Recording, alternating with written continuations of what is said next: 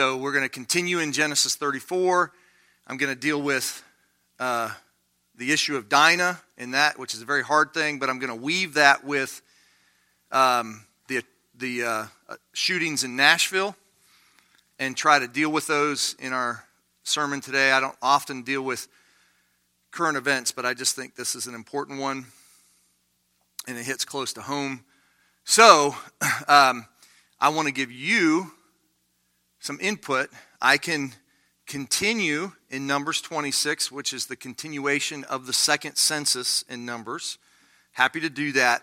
But I also have brought with me my notes from the book of Luke. And so if you'd like me to go through a triumphal entry in Sunday school, I'd also be happy to do that. So we've got one hard, definite Numbers, one I don't care, and one Palm Sunday so far. So that just, what do you guys think? And if you don't give me a definitive, I'll just choose, I guess. But John, what do you think?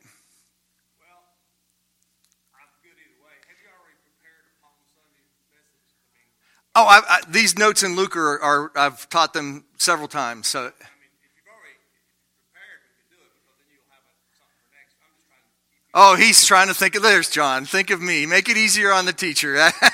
This would not inhibit me in any way. I've got all of my notes for the book of Numbers done, and I've got Numbers or Palm Sunday notes done too. So, Kate, what would you like?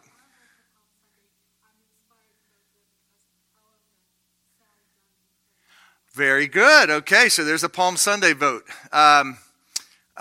Coleman, do you care? Palm Sunday or census and Numbers? I know which one you're going to. Census doesn't sound too exciting. What's that? Oh, what a great flexible guy. Howard or Melissa? Palm Sunday? Melissa? Oh, going with Howard. Very good. Junior? Okay. Clark and Lee?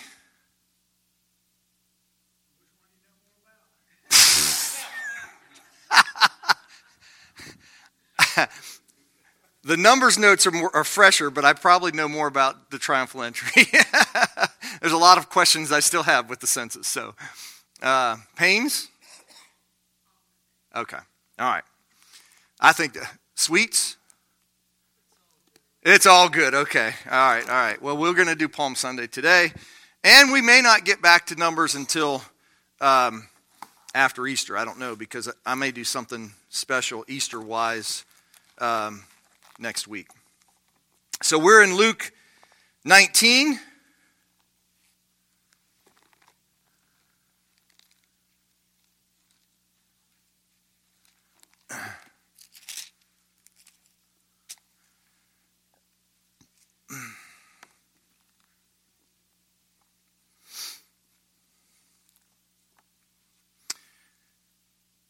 Let's just read 28 through 40. Let's give a microphone to Mary Dunn. Since she had to sacrifice going through Numbers, we'll give her the ability to. 28 through 40, Mary.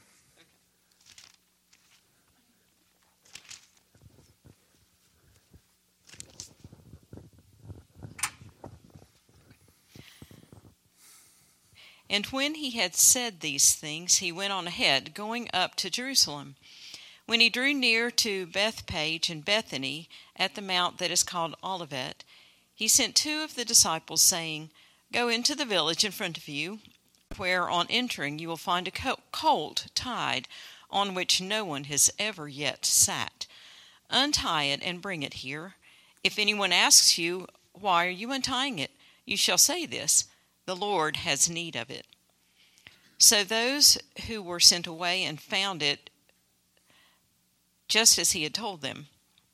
And as they were untying the colt, its owners said to them, Why are you untying the colt? And they said, The Lord has need of it. And they brought it to Jesus, and throwing their cloaks on the colt, they set Jesus on it. And as he rode along, they spread their cloaks on the road. As he was drawing near, already on the way to the Mount of Olives, the whole multitude of his disciples began to rejoice and praise God with a loud voice for all the mighty works that they had seen, saying, "Blessed is the King who comes in the name of the Lord. Peace in heaven and glory in the highest." And some of the Pharisees in the crowd said to him, "Teacher, rebuke your disciples." He answered, "I tell you, if these were silent, the very stones would cry out." Okay, so we'll start with, in verse 29, the question about location. So we need to talk about Bethany, we need to talk about Bethphage, and we need to talk about Mount of Olives. So what do you guys, you guys have probably all these special notes in your Bible and stuff. What can you tell me about Bethany? Any information about Bethany? Eastern slopes of the Mount of Olives. So I guess, let's see. Here's Mount of Olives. So it's like the eastern slope, so it'd be here. And then here is the temple facing Jerusalem. Okay? Does that make sense? So this would be like the western slopes of Mount Olives would be facing the temple, but this is on the eastern slopes. Okay? What else do you know?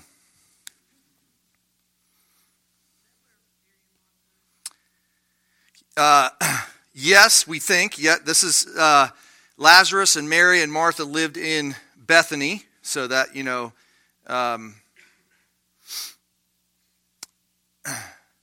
from Luke 24, you can turn there real quick. Luke 24:50.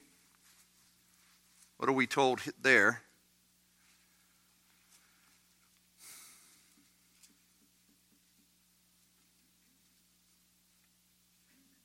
Yeah, so this is in some sense near here where the ascension takes place. At least, we won't get into all the different passages on the ascension because some of that gets confusing. But from as far as Luke is concerned, that was there.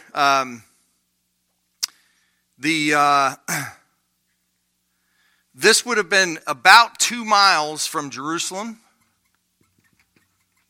And it is, so he is not in Jerusalem, but he is close to Jerusalem. What about Bethphage? We drew near to Bethphage. So like, you know, they're close by. Bethphage is probably a little closer than Bethany. But what do you know about Bethphage? Probably not as much, right? So, the only, I think, significance of this is that this was considered within a Sabbath day's walk. So you could still go to the temple from Bethphage, but you couldn't. It'd be too far walking, according to Levitical law, from Bethany. I don't know a whole lot more about those. We do know a lot more about the Mount of Olives. So what do you guys can tell me about the Mount of Olives? Old Testament, New Testament, whatever you can tell me about the Mount of Olives.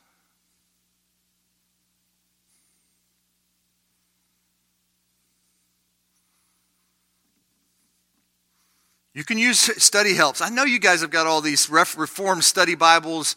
Pull out your phones if you have to. I don't think so. Good guess, but I don't think so. What's that? So why do we think that Jesus will return from there?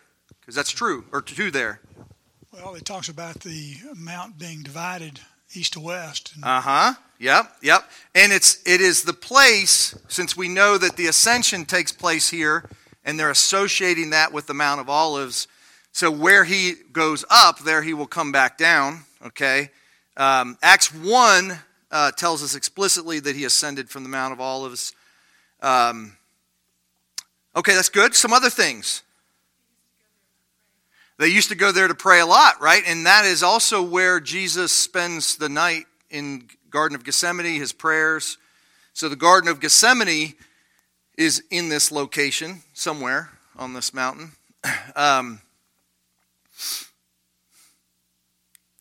It's a couple Old Testament things. These olives, right, Mount of Olives, these olive trees were used for what purpose in Leviticus?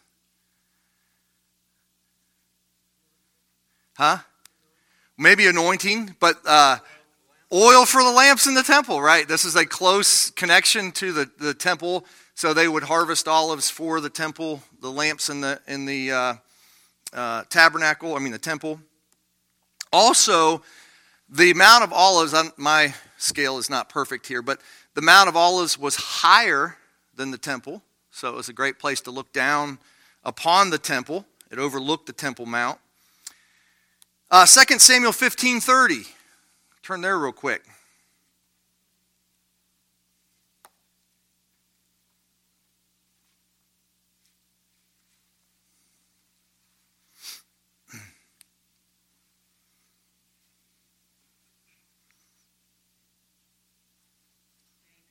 Yeah, and what's David doing? Yeah, he's running for his life, and he passes through the Mount of Olives. So again, symbolically, it would then make sense that the king of Israel would come back through the Mount of Olives on his return, right? So there's symbolic value here, okay? No, Zechariah 14:4. Go ahead. That's good, Melissa. Go ahead. Oh, 9:9. Go ahead. I did not have that one written down.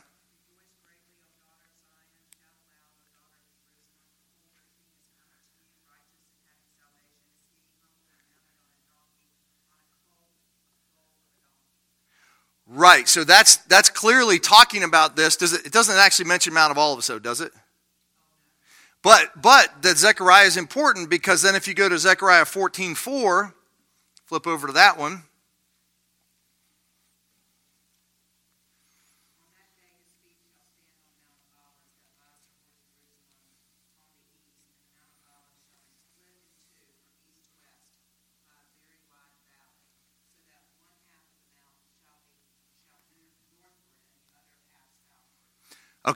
Okay, so this is what Clark was referring to, but this is that the righteous Messiah King will come and from Mount Olives actually judge his people, right? So the Mount of Olives has all kinds of symbolism with the temple, all kinds of symbolism with the Messiah, all kinds of symbolism with redemption, and all kinds of symbolism with final judgment. Right, so all of that's happening. The disciples. This is, you don't have to turn there, but in Matthew 24:3 and Mark 13:3, the disciples are sitting on the Mount of Olives when they ask questions about the final day of the Lord. Right, so they're sitting here looking at the temple, asking about the end. So can we say that this is a pretty significant location? It's not just haphazard. It's not just Jesus comes in this way accidentally or because it's convenient. He is truly making a statement by coming in this direction. He is purposely declaring himself to be the Messiah. That's what he's doing. So he is the son of David, those sorts of things. Okay, so he sends two of his disciples in front of him. What's their job? Find a colt, right? Find a donkey. And since we already read prophecies in Zechariah, we know why he's doing that, right? Right? Because he is fulfilling prophecy. There's sometimes Jesus fulfills prophecy without trying. Just things happening to him. When he was a baby and Herod tries to kill all the babies in Bethlehem. Jesus isn't doing anything as a baby. I mean, he's obviously orchestrating everything because he's God, but he's not doing anything. But this prophecy, him coming into Jerusalem, he is purposely, consciously fulfilling this prophecy. It's not just an accidental thing. He's doing it very purposely. So then if anyone asks, what are you doing? Why do you need this animal? What are you supposed to tell them? Yeah, and even there, Lord kind of has a double entendre. Like, it could just mean Yahweh has need of it, right? But it can also mean the Messiah, me, the King, has need of it, right? So you see those things happening. Won't spend too much time on the colt. The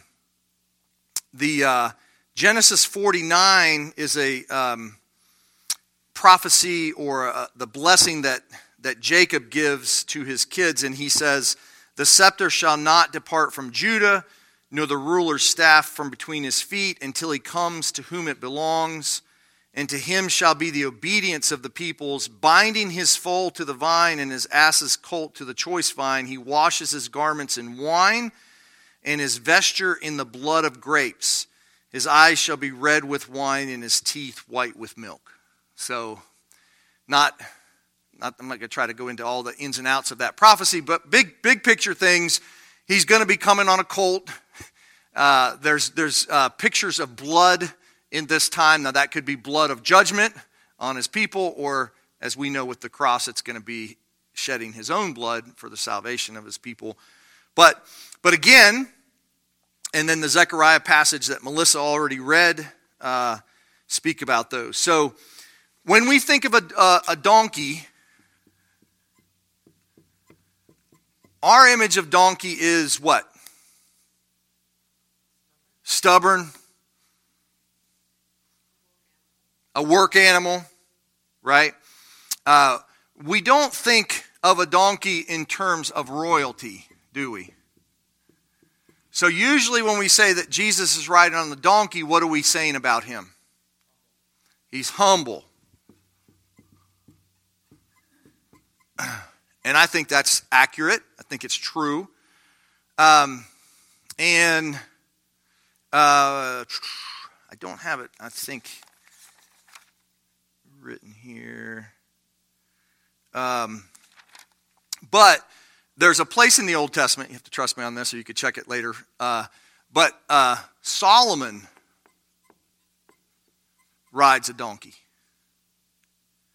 So donkeys should not be thought of in terms of only like a servant would ride a donkey. Like, this is not a denial that Jesus is king. He's not like, I'm not really king, I'm just a servant.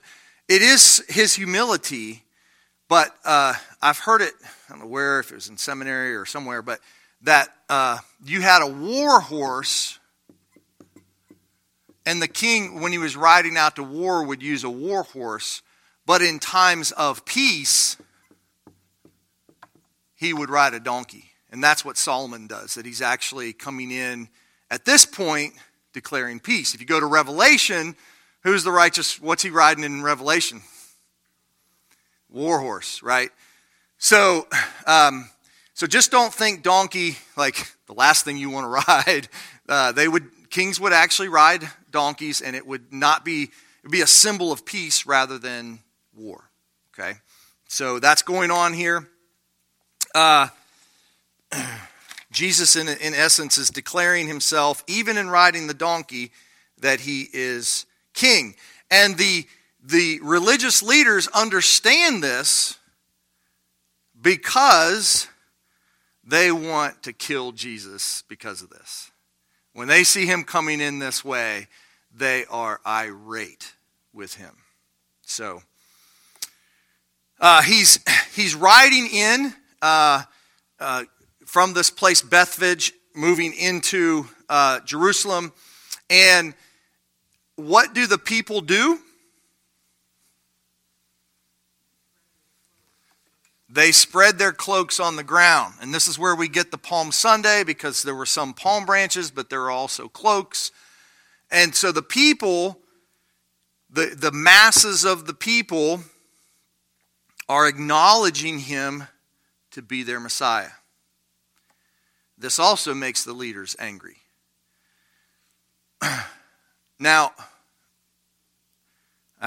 not sure in my notes where this comes in, but I'll preface it now.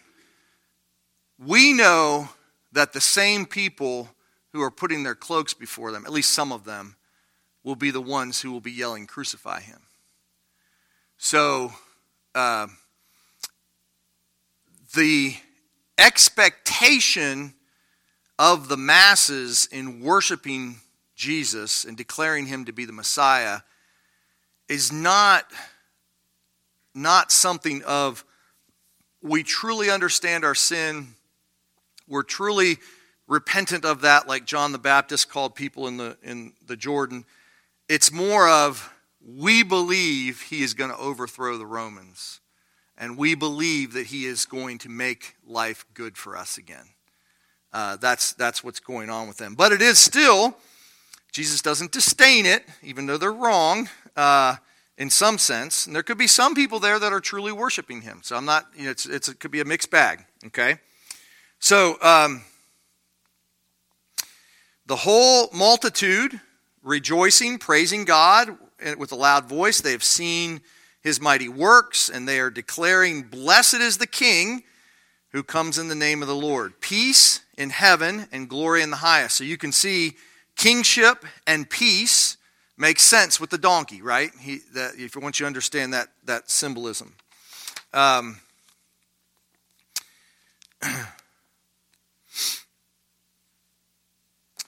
Let's see here. Verse 39, some of the Pharisees in the crowd said to him, first, the other thing I want you to get to is Jesus is heading towards Jerusalem. Here he is, Christ. There are crowds behind him, and there are crowds coming from Jerusalem meeting him. So they're coming both directions, and some are coming out, some are following in behind. It's pretty powerful. I mean, this is like, everybody is excited about this. And then in verse 39, what do the Pharisees say?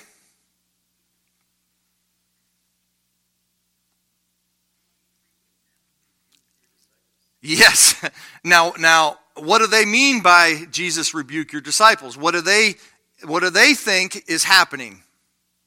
That's terrible.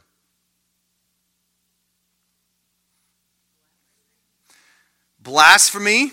And it might be that he's saying he's God, but at least he's saying, "I am the Messiah." And so the Pharisees are saying, "Tell your disciples you are not the Messiah."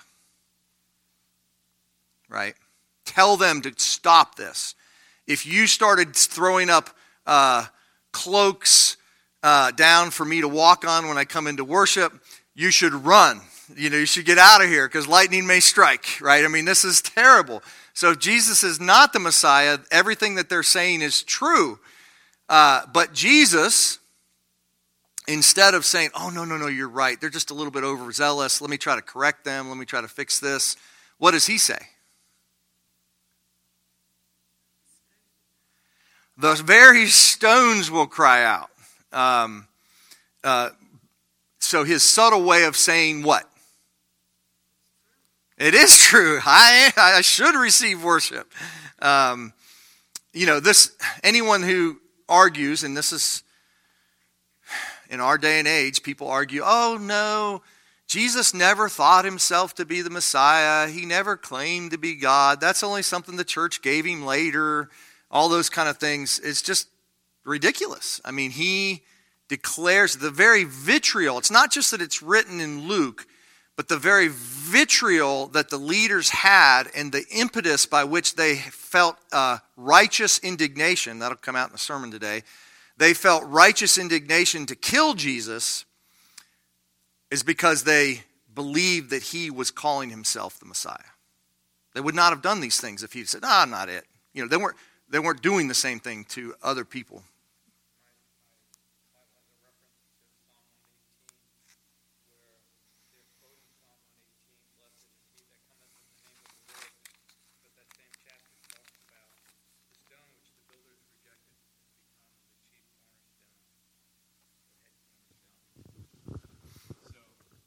Saying this offhand, they're quoting the Messianic scripture. Right.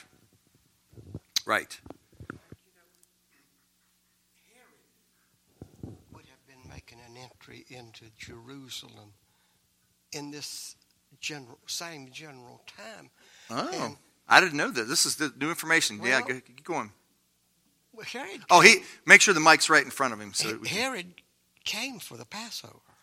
So he would have been coming the same direction, probably. Or from the opposite direction. Or from the possibly, but yeah. And he possibly could have been riding a war horse, and it's possible that Jesus got a bigger reception than Herod did, which would not have sat very well with Herod.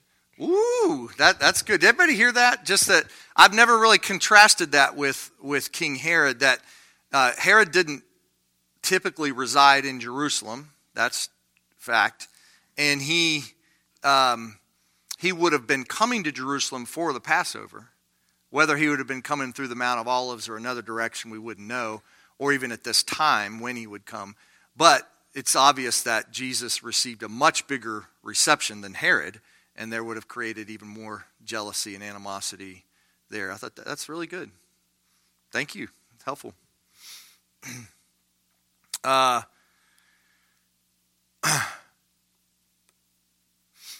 What tremendous work, stupendous work does Jesus do just shortly before this triumphal entry that is really stirring up the crowds?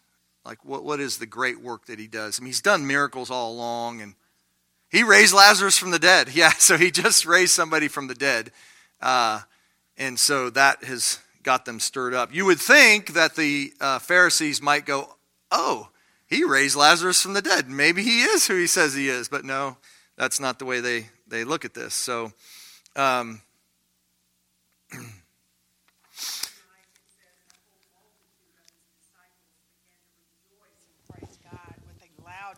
the mighty works that they had seen. So, I mean, the whole crowd is stirred because of right.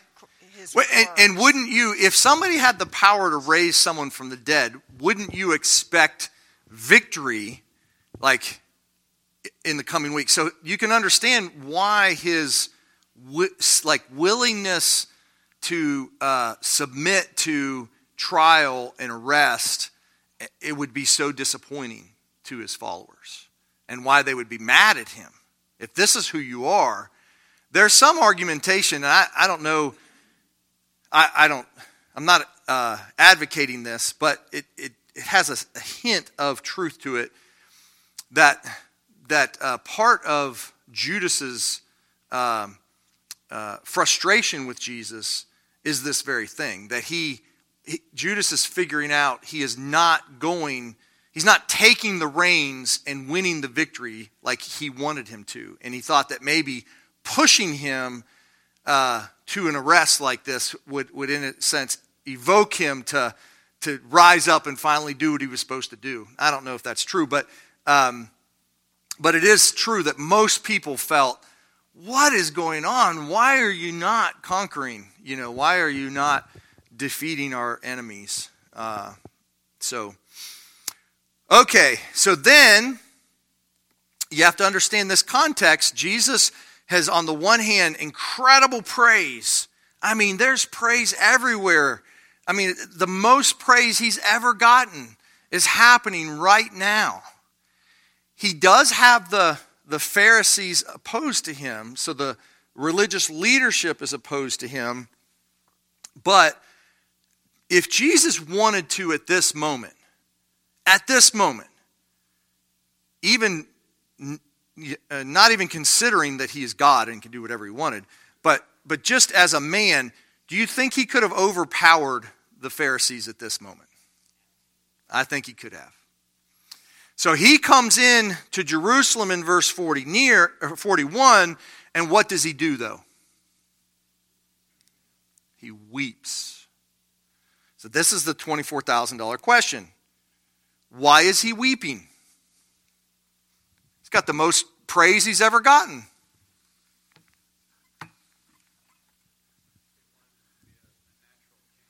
They wanted him to be a natural king. He could be weeping because they don't understand the need of their own spiritual salvation. I think he is weeping over this. He knows these same people are going to yell, "Crucify him," and just a week later. So that's part of it. Any other reasons? So the sin of the city as a whole, just their lack of desire for true godliness. Also, I think it grieves him that the religious leadership, because Jesus doesn't just look at Israel as, let me get a few people out. He's looking at the whole of Israel, and he is the king of all Israel. And so it should be right that the religious leadership should receive him at this point. And so he's weeping because they are not receiving the one who could bring them true righteousness. So John 1:11 says, he came to his own, and his own people did not receive him. This, I think, helps us to understand election within election. So like, I think even the people that are rejecting him are in some way elect, because they're part of visible people of Israel. So they're the outward people of God. And so it's appropriate for him to weep over them because they're his. Go ahead. Do you think it had anything to do with the overall collapse of Israel, Jerusalem in 70 AD and him seeing, because in Matthew 24 he speaks a lot about what's coming, and it just seems to me like maybe he's looking too at the overall picture of Israel rejecting him, the one who throughout all of the history of since Abraham, they were his people, and they're going to, even after his crucifixion, reject him. Yes. And ascension. So I'll kind of a light bulb experience to me. You can evaluate it yourself, but Jesus, when he's here on his ministry on earth, and people are blaspheming him and telling him, "You are not the Messiah." He's doing miracles, and they're in the face of his miracles. They're saying, "You are not the Messiah." That is blaspheming the Son of God. And what does Jesus say about blaspheming the Son of God when he's here on earth? Trick question. What? Absolutely not. She said no forgiveness. Every sin, every blasphemy against the Son of Man will be forgiven. But then he goes on and says every blasphemy against will not be forgiven. Okay, so of course that then throws everybody into what is the blasphemy against the Holy Spirit? And if you go on the internet, someone will say, "Well, I reject the Holy Spirit, therefore I have blasphemy against the Holy Spirit." I think you have to connect the blasphemy against the Son with the blasphemy against the Spirit, redemptive historically. So before Jesus' death, many people hated him and did not believe in him as the Messiah. In fact, when he's up on the cross, what does he say to the people that are hating him? "Father, for they do not..." Right. So, okay, does that consistent? They're blaspheming the Son of Man. They're mocking him. They're spitting him. They're even crucifying him. And he's saying, "Father, forgive them." Okay. 70 AD occurs. And that is clearly a judgment of God against Israel. Jesus prepares for this because he tells his disciples, the keys of the kingdom are being given to you. Before this time, who had the keys of the kingdom? The Levitical priests, the Sanhedrin, they're the ones that allowed people in, set people out. They controlled the sacraments, all those kind of things. They were the ones. Now Jesus is saying, oh, no, you guys have the keys of the kingdom. Okay? So he's clearly defining that there's going to be a removal. Jesus says things while he's here on earth. Even what you have now will be taken from you. He's talking to the unbelieving leaders of the Jews and stuff. Well, why? I believe that the progress of why this occurs is because of the book of Acts. While Jesus was here on earth, he was bearing witness to himself and the works that he was doing. But when you get to the book of Acts, it is all about the work of the Holy Spirit. And many of those works of the Holy Spirit were done right in front of the Jewish religious leadership. So there's a crippled guy right at the temple, and he wants alms. And Peter says, I can't give you money. I don't have money to give you, but what I do have, I give you. And he raises him up right in the front of the face of these Jewish people. Now, Peter says, I do this in the name of Christ. So now when the religious leaders continue, even after the crucifixion, there are these miraculous works of the Holy Spirit being done right in front of the Jewish leadership, and they still refuse to believe. In fact, they call Peter in and they tell him, don't preach the name of Jesus anymore. And he says, well, I can't obey you. I'm going to obey Jesus. It is their decided rejection of Jesus working through the Holy Spirit of his followers that I think brings 70 AD upon them. And if people refuse to, even in our day, refuse the testimony of the Holy Spirit working through the church, there's no hope. And I'm not saying just reject it once. I'm saying if you repeatedly and refuse to actually respond to what God has done through his people, there's a final judgment. And that's just the way it is. You can't get around that. So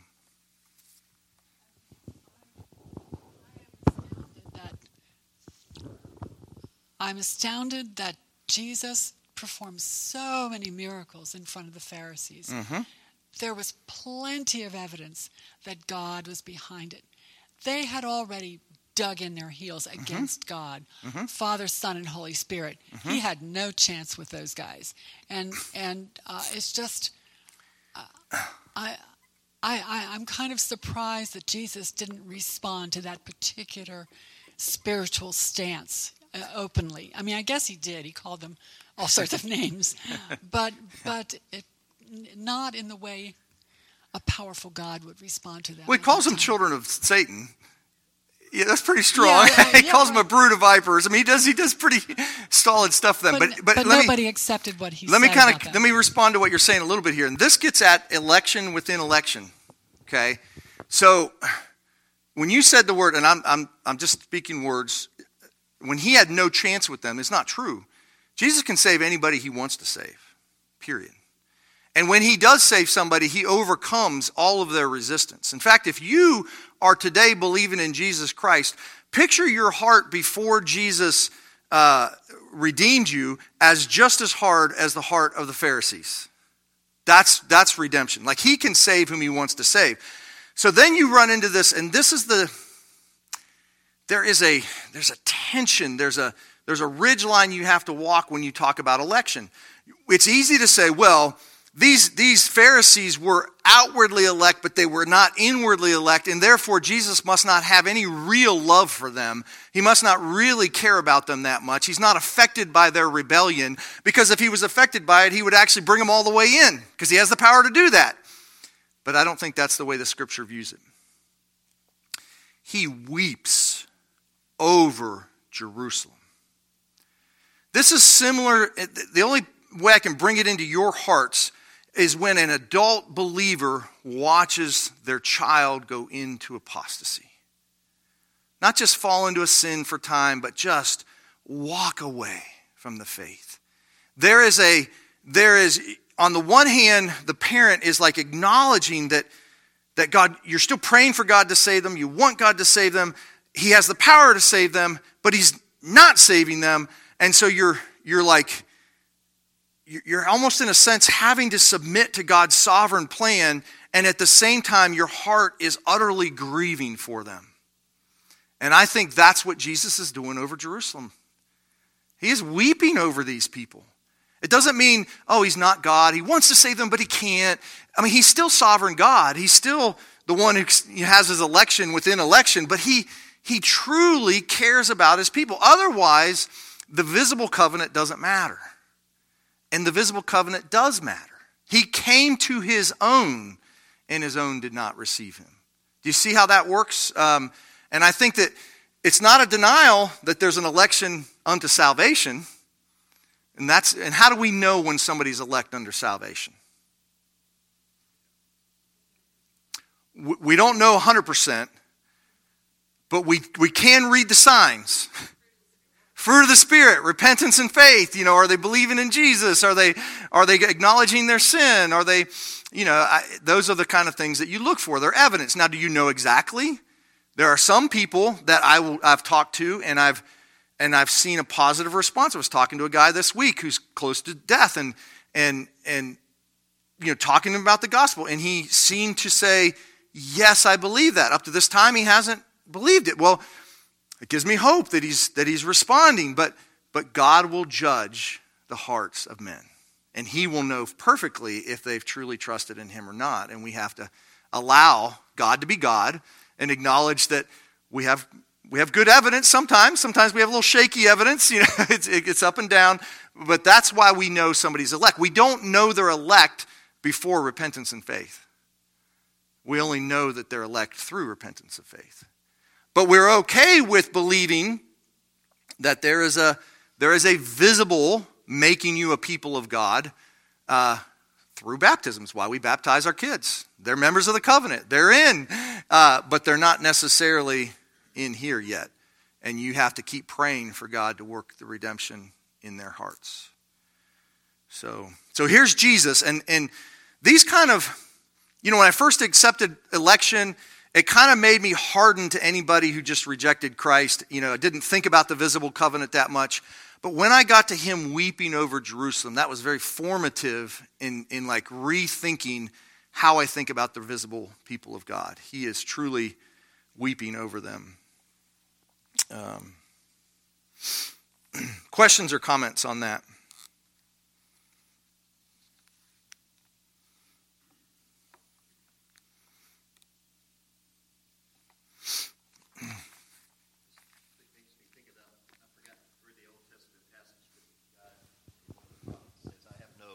I take no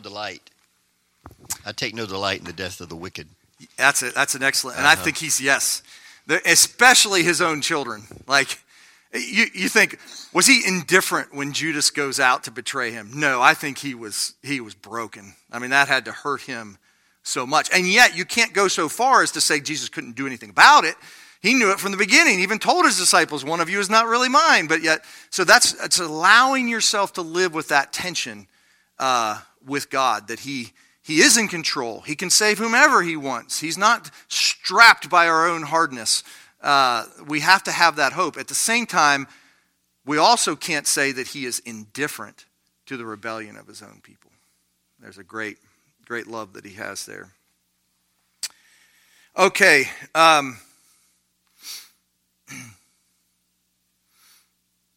Yes. Doesn't God the Father give to Jesus those whom he will save? Yes. We talk about Jesus being able to save whomever. Mm-hmm. But, that's John 6, yep. But it's his Father who gives him the elect. Right. So you have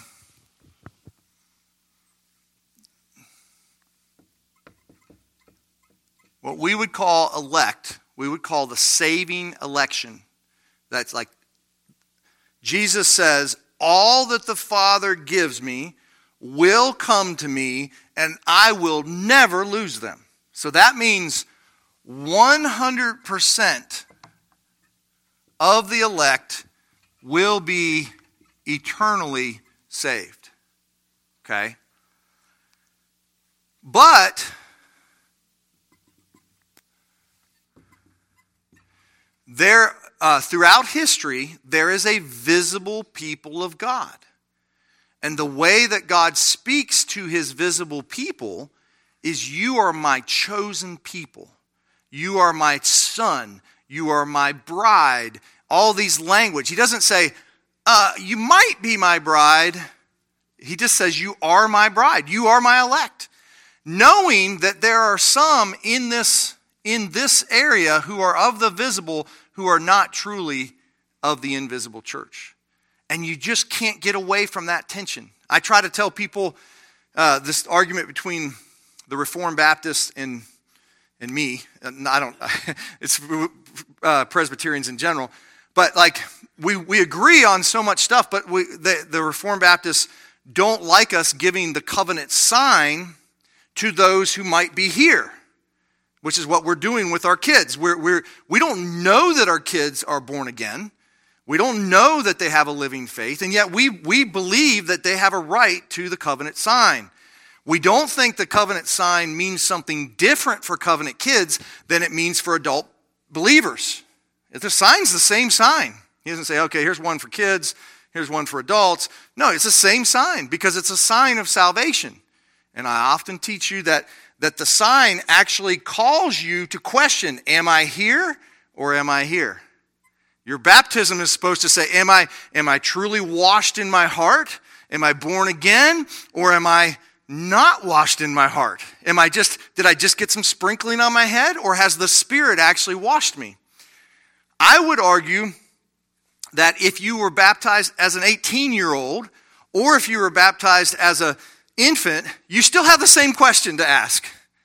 Because it's possible for someone to walk an aisle to say that they believe in Jesus Christ and not have an enduring faith that goes to the end. And so we all have to ask this question, am I here or am I here? But the Bible teaches those in the visible church that all the promises belong to them. They're yours. It's not like, well, I've got the outward element of the promises, but I don't have the inward element. The Bible just speaks to the visible church as if they're his. And that's why, like Peter says to the whole visible church, everyone who has been physically baptized, you are a chosen people, a people belonging to God, a kingdom of priests. And I can say that to the whole church. Do I know whether Mary Dunn is absolutely saved? Well, there's a lot of good fruit there, so I'm pretty confident. Might not be as confident in my heart sometimes, or maybe Gary, he's a little shaky sometimes, But I don't have to, as a pastor, always be exegeting that, because I know that my God will sort it out in the end, sheep and goats. He knows who are his, who are not his. He's going to do that, and I allow that. And so when it comes to my assurance that I'm saved, I'm not trying to figure out election. I'm trying to figure out, is the fruit of the Spirit working in my heart? That's what I'm asking. So what I'm getting at, Lee, is we can use the terminology of elect to include all of this, or we can use it to include this. And remember, Jesus is saying that, when he's speaking that in the book of John, he is saying that to everyone who has been circumcised. They're all Jews. They're all in the covenant. This is why, he's saying, you can't come to me unless the Spirit draw you. We're already children of God. I mean, that's what the Pharisees would tell them. We're sons of Abraham. They think they're already in. He says, no, you got to be born again. So he's talking to Nicodemus. And he tells Nicodemus, if you're not born again, you're not getting into heaven. If you don't go from here to here, you're not getting in. Nicodemus says, what are you talking about? And Jesus says, you are a teacher of Israel. You of all people should know this. Because in the Old Testament, it was taught. It was taught that if you are not, have your heart of stone removed, right, Ezekiel, and be given a new heart, you're not in. But he's saying that to all the visible people of God. So there's this, yes, I'm in, but am I really in, is a real challenge that we all need to ask throughout our lives. So, and if you don't have that, if you try to remove that, I've heard people, it doesn't matter. I've heard people use their baptism this way. Oh, I was baptized, therefore I'm in. Or they use walking down an aisle. Oh, I walked down the aisle when I was 16, I'm saved. Well, you don't love God at all. That doesn't matter. I walked an aisle. No! That's not salvation, right? But if you have somebody who's just sinned, like Peter, who abandoned Jesus in his trial, deserves wrath, he knows he deserves wrath, and then when the Spirit brings conviction on him, he just cries out to God for mercy. The same covenant promises that were promised to him in his circumcision or in baptism are just as real now that he is repenting and trusting in Christ. King David is another example of this. He was a covenant man. He was in the covenant. He was a servant of God. Falls into deep sin. He doesn't need a new salvation. It's the same covenant promises that were given to him at the beginning. He's just going back and saying, I need these. Help me. Redeem me. So there's so many different angles on this, but there's just the idea that you just can't get away from there's two ways in which God looks at his visible people. Jesus knows who's his and who's not his. He's not losing any of his people at this time.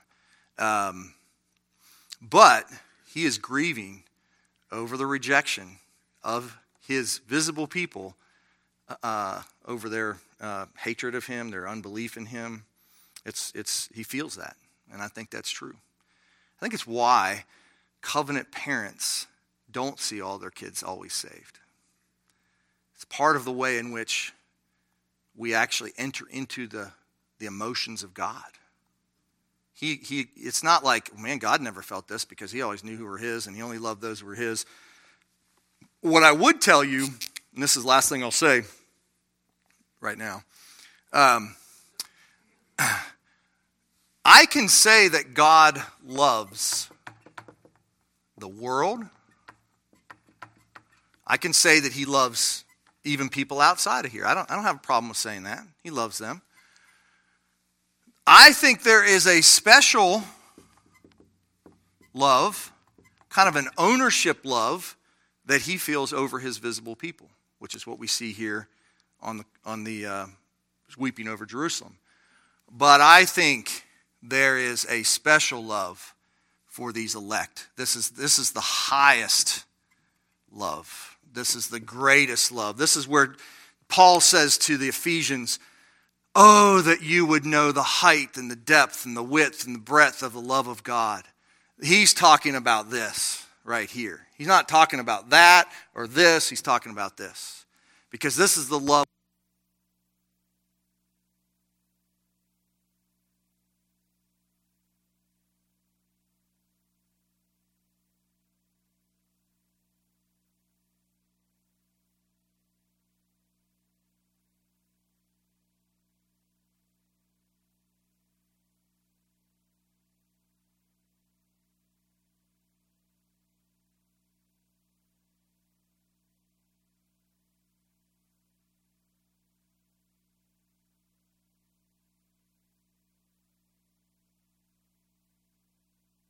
Love is I'm receiving, I'm going to spend eternity in heaven. It's a greater love. It's a supernatural love. So this is the highest love, special love, love for the world. I think all those exist, but the love that he has for his elect supersedes them all. And that's why I'm a Calvinist, because I think he's done this. He's overcome my hardness. I would be the Pharisee. I would be the thief on the cross that still mocks Jesus if it weren't for that love right there. So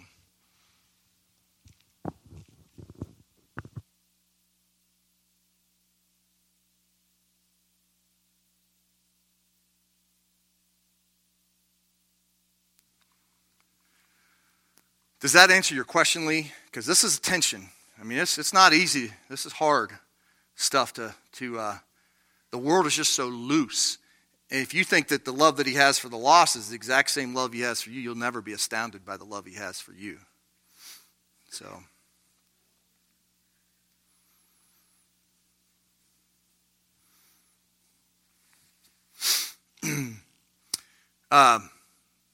very quickly, Jesus goes into the temple, and what does he say?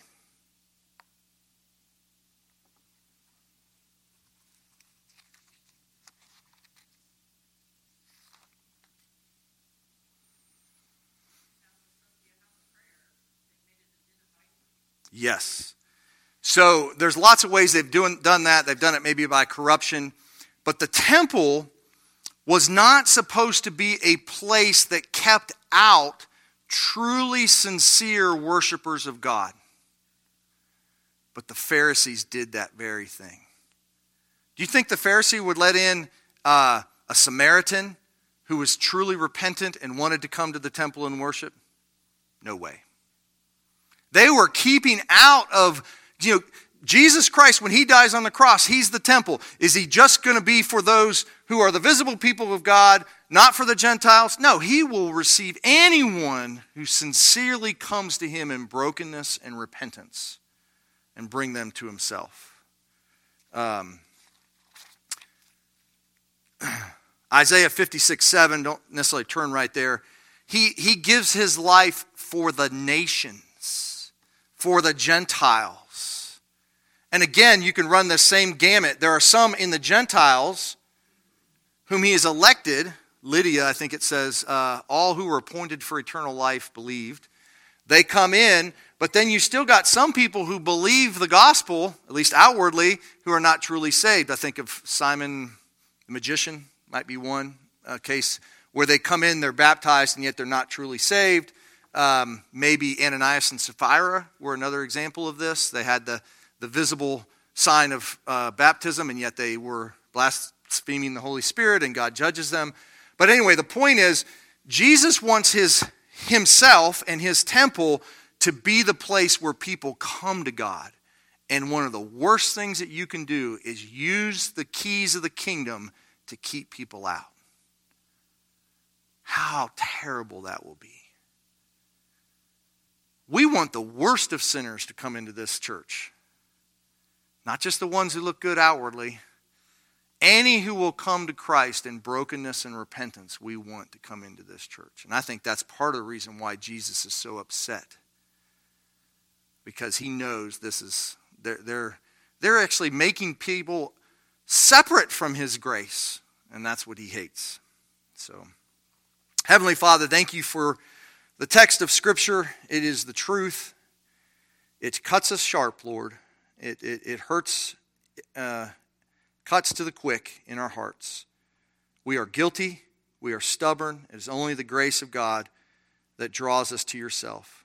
And Lord, we pray that your fruit of your Spirit might make us humble, might make us broken, might make us hopeful, and we would cling to Christ all the days of our life. In Jesus' name, amen.